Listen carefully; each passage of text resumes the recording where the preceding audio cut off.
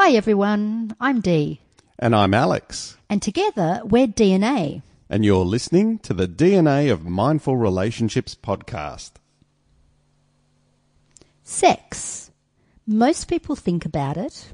Some people talk about it. And some people even do it. Ooh. How important is sex really to your relationship? Is this going to be that episode? Yes, I hope so. Oh, I'm so excited. Let's explore sex in this episode titled, Let's Talk About Sex, Baby.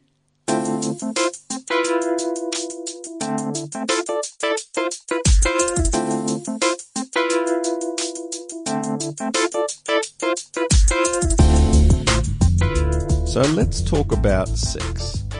So an obvious question is, well, why do we have sex? We know animals have sex to procreate. We have sex to procreate. But we're one of the few species, amongst a few primates, that have sex for pleasure. How does that come to be?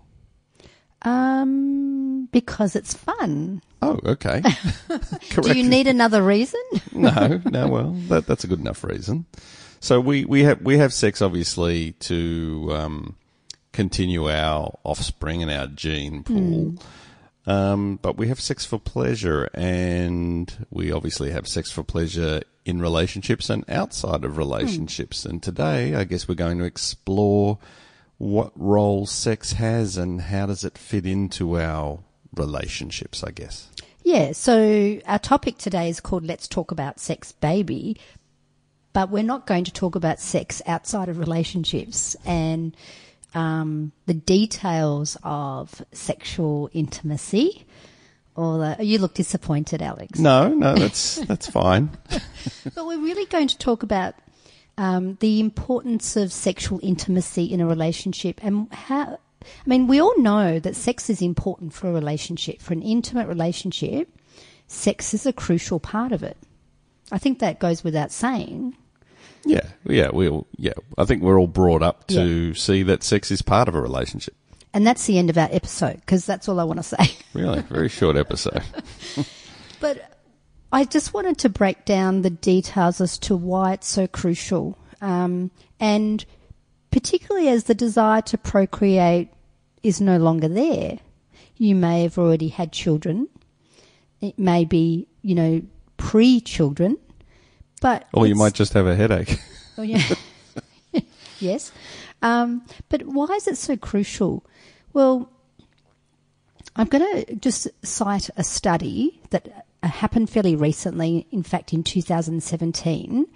And what they did was they studied a number of couples, a large number of couples, and they just explored the role of sex in their relationships. Mm-hmm. And what they found, now the findings aren't that surprising, that obviously sex was an important part of the relationship, but what they found was that sex impacts on the well-being of the individual, and it also impacts on the well-being of the couple. Mm-hmm. So the more sex a couple has, it found that the greater the relationship well-being, if you like. Mm-hmm. The total sum well-being factor. Mm-hmm. I don't know what to call that, but so they're not surprising findings. But what they did find is that couples that had sex within the last 24 hours showed more affection to each other, just on a sort of daily basis during the day, in mundane kind of situations like preparing dinner or having a conversation or going for a walk. There was more physical affection, kisses, hugs. So that was interesting. Yeah, well, I would guess that would also come from if you're not intimate with your partner. That could come from a number of reasons. One of them could be that you don't have an intimate relationship out of the bedroom. That's correct. And what they found was that couples that weren't having a lot of sex clearly weren't being very affectionate to each other as well. But the couples that were being affectionate and not having sex, the well-being of the relationship was actually quite high. Mm-hmm. So what they found was, if you remember in last week's episode, we talked about the various different types of intimacy. And a lot of people rate sexual intimacy as the most important form of intimacy in a relationship. I think what this study found was that it was actually more the physical affection, kisses and hugs that couples rated higher. Mm-hmm. And led to more sexual intimacy, if you like. Does that make sense? Yeah. Well, yeah, it's trying almost to simplify a study there. Well, I've heard many times saying that foreplay starts from the moment you get up in the morning and goes throughout the whole day. It's not about the 10 minutes in bed before you have sex. It's how you relate to each other throughout the day and build up that affection. That's right, and I think it's interesting that sexuality is one of those topics that some people grow up finding that they don't really discuss it. Not necessarily they discuss it in their families, but it's not a topic that they're used to discussing, and it's a topic often that they're uncomfortable talking about. It might be taboo in the family as they grew up. Their parents never brought it up. It was never even joked about. It was probably just unspoken. And never really saw mum and dad joking about their sexual relationship, or not even directly joking about it. There was no real signs of affection, kisses and hugs that implied that they had a physical relationship at all. So at the very sort of core of it, a lot of people struggle talking about their own sexuality, and it's really hard if you can't communicate what you like, what you dislike in terms of your sexuality, then it's really hard to have a satisfying sexual relationship. Mm-hmm. So I just found that interesting that this study showed that affection is very important to the personal and relationship satisfaction factor.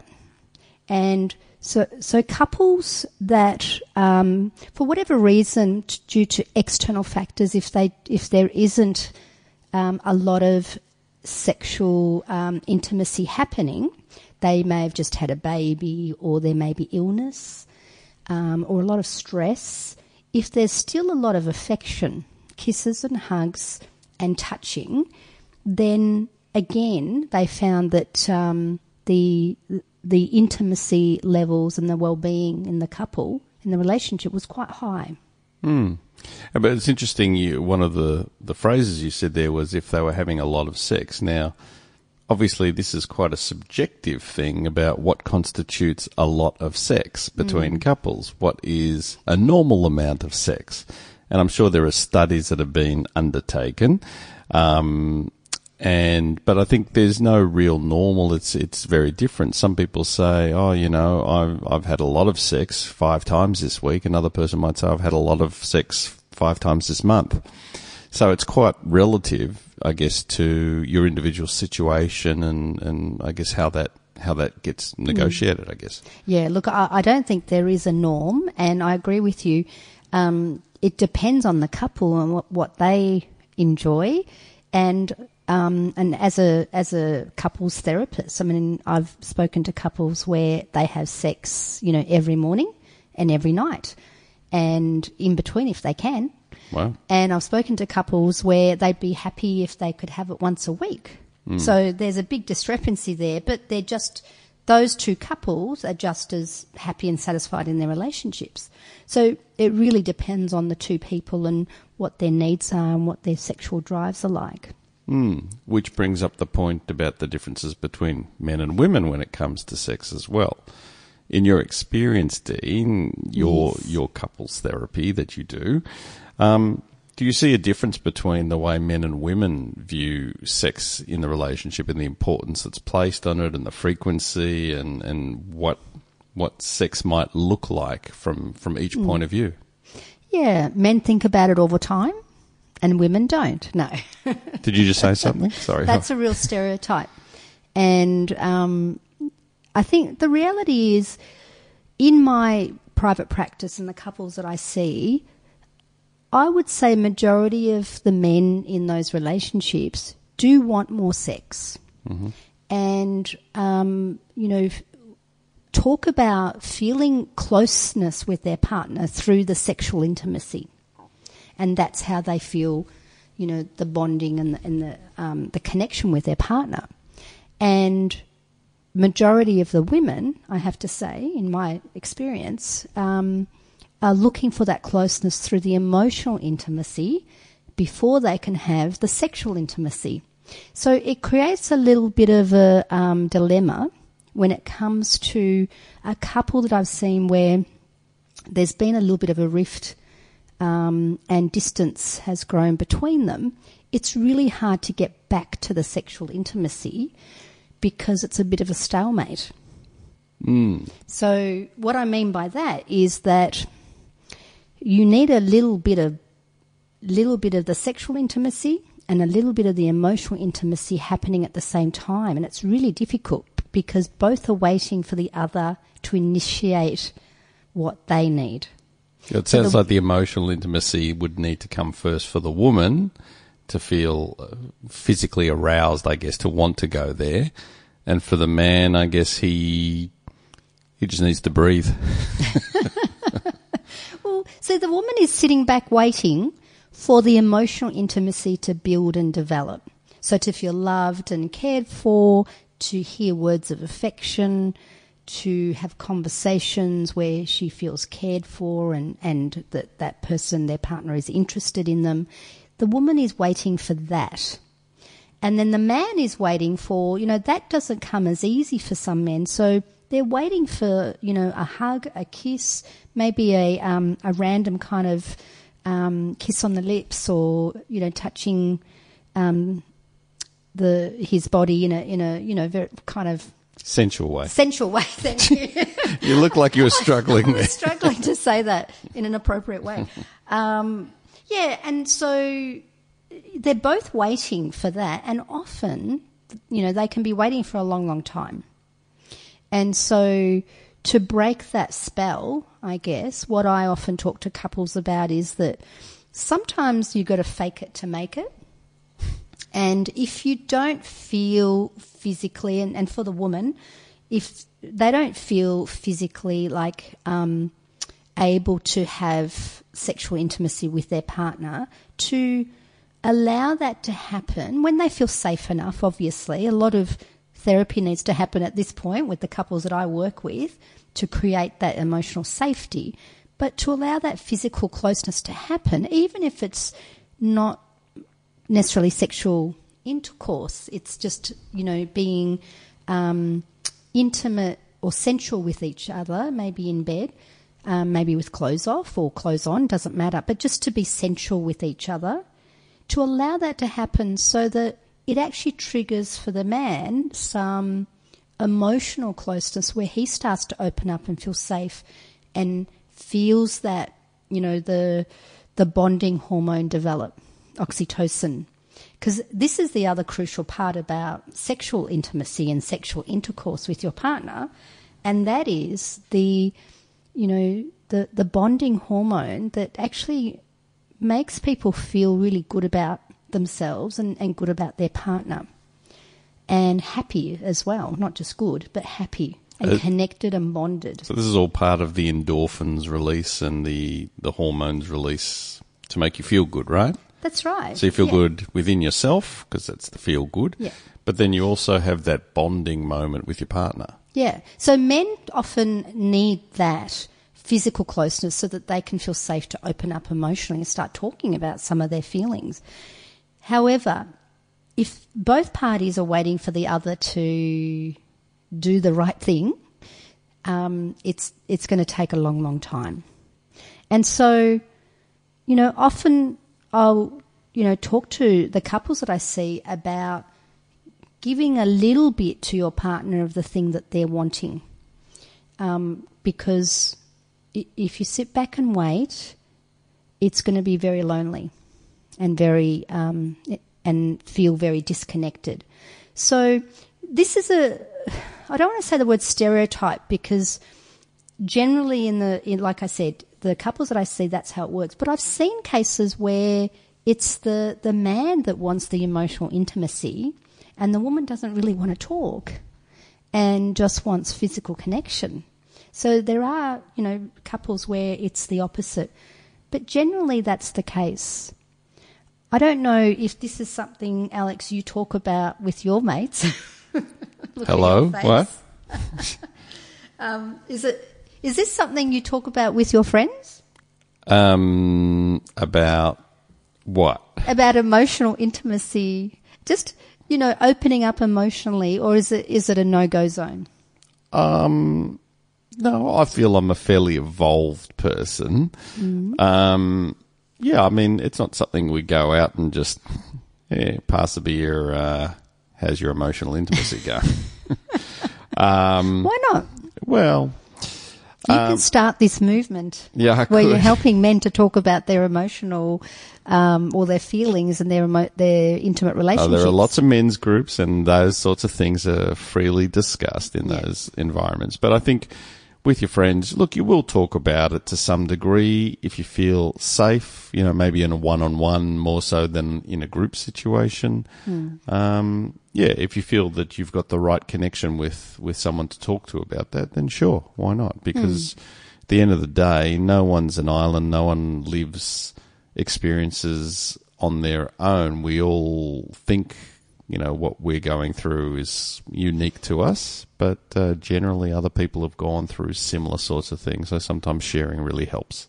Yeah, and that's part of the reason why we're doing this podcast, because people do often feel like this is just unique to our relationship. This is a problem that you and I have to deal with. And they don't really reach out for help. And these are really common issues in a lot of relationships, whether they're new relationships or you've been together for 20 years. It doesn't matter. And just going back to the scenario of men and women dealing with sexual intimacy quite differently and needing different ways of connecting sexually. Often I'll talk to men about helping their female partner, feel safer by connecting with them emotionally first. Because men will say things like, all I just want is a hug and some sex. That's all I want. But for a woman, to do that feels empty. So being able to help them meet her halfway and being able to help her meet him halfway is the key. Mm-hmm. Cool. Can I ask another question? Sure. When is the right time to start having sex? Like if you've just been dating someone, let's just say it's the beginning of something. Is there, I know there's no normal right time, and the right time is when it's right. There's no real recipe. Yeah. So, but is there something that you should look for, an indicator, or is there anything you should think about or consider at least when you're thinking, well, when is the right time to even go there? After the second date? After you've parked the car? When is the first time? I think, the answer, I don't think there's a clear answer to that question. It's a good question, though. The answer, my friend, is blowing in the wind. Oh, look at it go. I know that some of my single friends have the 4-date rule. So you wait for 4 dates just to really check out if this is where you want to go. Even if you desperately would like to be sexually intimate with that person, just to wait at least 4 dates. So that's where foreplay comes from. True. We're learning new things all the time on this podcast. So that's one thing. The other thing is, I remember reading on some sort of blog where a question was similar to that was put out there. When is it okay to have sex? And if you have sex on the first date, does that mean? And this question was directed at men, by the way.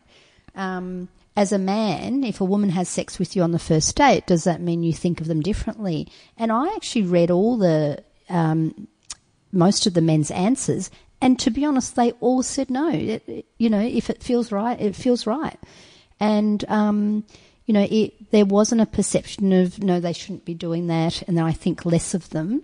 So the men were saying, you just go with the feeling. If it feels right, and you feel very connected and attracted, why not? Yeah, I think the answer is that you don't view the other person in a different way. I think if it feels right at the time, then it feels right at the time, but there's no guarantees that this is going to go on to be a forever relationship necessarily. No. And I know people that have waited 3 months before having sex. Poor guy. It was the woman that waited 3 months and he had to wait. So, well, I did see the question. That didn't work out, by the way. Is it okay to have sex before marriage? And I think the answer is yes, as long as it doesn't keep all the guests waiting. Sorry. I hadn't heard that one before. That's good. The other thing I wanted to bring up about sex in intimate relationships is, we know it's really important, but there are times when, you may not feel comfortable to have sex. You may be really tired. You may be feeling unwell. You may just not feel in the mood. And, like before, I was saying that sometimes you need to give a little bit if you know that's important to your partner. If being physically intimate in that moment is important, I think that's a lovely thing to do with your partner. However, if you definitely don't feel connected to the sexual intimacy in that moment, one of the most important things, and I've read this about being a factor that actually keeps relationships together, is feeling safe to say no to sex and your partner responding to that in a really loving way rather than in a defensive or an aggressive or a sulky way. Oh. Exactly like that. Oh, really?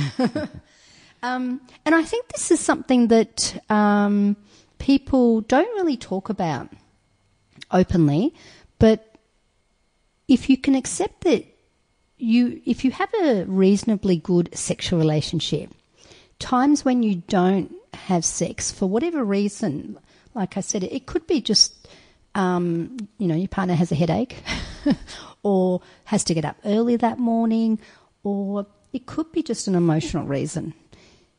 To be able to allow that to happen, and look, maybe what you could do is say, is there anything else we could do? Maybe it's just a cuddle time. Maybe it's just, can we just spoon a little? I'm sorry, I laughed when I said that because I've never actually said spoon on a recording before. Can we spoon? Can I be the little spoon? I prefer to fork, but if you want a spoon, that's fine.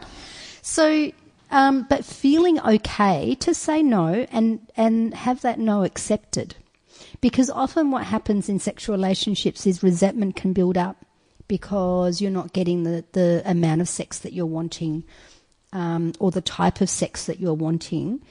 And the key to that, like any problem that we've talked about on this podcast, is to be able to communicate. That's what I like to call oral sex. Listen to your partner. Yes, you have 2 ears. Listen to what your partner has to say. Don't do anything kinky with your ears, though. Just listen. So being able to communicate what you want sexually or what your needs are is really important, but maybe not in that moment when your partner is saying no. You can take a rain check. You can take a rain check, but to do that with grace and diplomacy, diplomacy and love. Now, if you're not satisfied sexually in the relationship because you haven't had sex for a long, long time, and a long, long time might be 3 months has passed and you haven't had sex. 3 hours for some depending couples. on who you are. It could be, babe, it's been 3 hours. No, that doesn't sound right. I've lost my train of thought. Yeah, you got Alex, derailed on that train, I think. You were just going to say that if you haven't had sex for a long time, then... Oh, yeah. Then it's crucial that you actually make time to talk about your sexual relationship. Don't wait till bedtime because when people are tired and, exhausted from the day. Make time to talk about it and it may not be one conversation that resolves the sexual issues. Sometimes sexual issues can be quite deep and go beyond. Often sexual issues are deep. It can go, oh my God, the innuendos. It can go beyond what's happening just between you and your partner. And that's worth exploring. For example, sex, one of the parties may have been brought up with sex being taboo, and it's really difficult for them to talk about their sexuality openly and even to ask for what they'd like. But being able to do that with your partner is crucial. It's no different to talking about what you would like for dinner, talking about, how you would like to be treated. It's no different to any of those sort of conversations. And, okay, so speaking about that, how do you negotiate sex in a couple? So one person wants it more frequently than the other. How do you, because that's, if one person's on this end of the spectrum, one person's on this end, how do you actually find middle ground, or do you? Yeah, I think that is a challenge for couples, but I think talking about finding the middle ground, communicating that quite openly, we can't always get what we want, but we can get what we need. Oh, no. Sorry. So you may not it may not suit your partner to, have sex every morning, before you go off to work. But finding a middle ground that suits both of you is really important as well. The other thing is that if your sex drive is kind of on the lower side compared to your partner. On the Lower East Side. Yes. Sometimes I think sexuality, we kind of talk about it in terms of I've got to be in the mood every single time. And one of the things that, I've kind of discovered in terms of the couples work that I do and the reading that I've done, particularly with Esther Perel, is that sometimes it is about giving of yourself even though you're not necessarily in the mood. And sometimes with sexual intimacy, you can not necessarily get into the mood, or you can give something out of love and enjoy it for what it is. That's often sometimes a quickie can be the solution when you're not really in the mood, but you want to lend a hand. I don't know what a quickie is. What's a quickie? No. Do you want to give us the nitty-gritty details? Let's move along, I think. Well, what I was referring to was the, sometimes there is a bit of a reluctance to go down that path. Well, as you said, fake it till you make it. Sometimes you can get in the mood, and sometimes you just go, okay, well, I wasn't in the mood that time, but I, gave something for my partner. And it felt good. They may not feel like wham, bam, thank you, ma'am, amazing, ecstatic, sexual experience, but it doesn't have to be like that every time anyway. It is no different to when I talk to men in relationships that have difficulty communicating their emotions. Again, fake it till you make it. I help them with the words and the questions to use. And when they start doing that, they actually realize, oh, okay, I may not be into this conversation, but I'm getting a connection with my partner that's important to my partner. We've had that with some of our friends who have listened to our podcast, and one person really is excited about it, the other one not so much, but they get into it because it facilitates discussion. Yes, that's right. So, what else can we talk about when it comes to sex? Well, let's talk about sex. So we've talked about how important it is and the benefits it provides. We've talked about the differences between men and women. In terms of moving forward with sex, does sex change through your relationship over time as you get older? How does that progress from, if you're a 20, 30-year-old in the relationship and now you're a 50, 60, 80-year-old? Does sex still happen into your 80s, 90s? Why not? Why not? If it's something you value, it most likely does. Although I haven't had a lot of couples come in their 80s and 90s for me to really explore. But, it depends, like anything. If you value it, you make it a part of your life and you make it a part of your relationship. But your sexuality and sex itself does change as you get older. And in particular, it changes for men and women. Studies show that men's sexual peak is when they're 18, and it's all downhill from there, baby. Right. All right. Now you tell me. And women's sexual peak is more around the mid-30s, 40s. Mm. So it's quite a big discrepancy in when sexuality is important and heightened for each, of the genders. So men are just exploring their sexuality as teenagers and really into it, and women are still, sort of growing into their bodies and understanding sexuality. Then in their 30s having babies, and it's not until later in their mid-30s, 40s that they start going, oh, this is actually quite fun. And I'm simplifying it a great deal because I'm sure there are 18, 19-year-olds that enjoy sex, young women. But, it's often the pattern that I see in the relationships that couples that I work with. So how do you, and then, when with women in their 40s and they're in a relationship with someone in their 40s or 50s, sometimes there's a bit of a sexual decline for the men. Mm-hmm. And to the point where erectile dysfunction is occurring. And here you are, you have a woman at the height of her sexuality and, the children are not so dependent on them, or they may have grown up and, left home. And their partner is struggling with getting it up. Mm. That's what ED is. That could be a little discrepancy, yes. And that becomes a huge issue. And often erectile dysfunction, sometimes it can be a biological issue, but sometimes it can be quite emotional, where there's a lot of anxiety around satisfying their partner.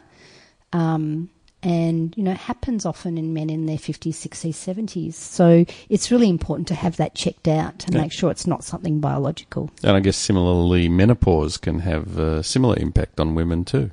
Yeah, so menopause can have a huge impact on sex, and for some women it's, kind of hormonally they're a bit turned off from sex. There's a loss of interest, and biologically there's unfortunately a dryness and a kind of discomfort that comes with it. But there are solutions to all of those things, and there's no reason why a couple can't continue having a healthy sexual relationship, whether it's once a week, once a month, it doesn't really matter, or once a day, into their, a long, happy relationship life. So I think the evolution of sex and relationship is try weekly, and try weekly. Okay. Too bad this isn't video. Yeah, it doesn't work. It's not visual, does it? Because he's using hand movements that you can't see. But you get the drift. Yeah. Okay. All right. Well, I think we've probably reached the climax of this episode. I think that's it for this episode. I'm sure we'll do some more episodes on sex because it is such a broad topic and there are so many elements and things to say about it. But I would love to interview a sex therapist to really get to delve a bit deeper into the sexual issues between men and women in intimate relationships. So we'll do that hopefully in the near future. Absolutely. So right now, that's it for this episode. It's goodbye from Alex and goodbye from Dee. And we'll catch you next time. Bye.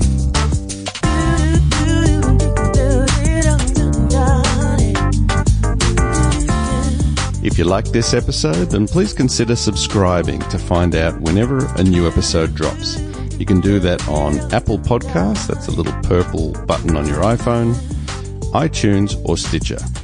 You can of course go to our website at www.thednaofmindfulrelationships.com or our Facebook page, where you can like us and share our show with your friends.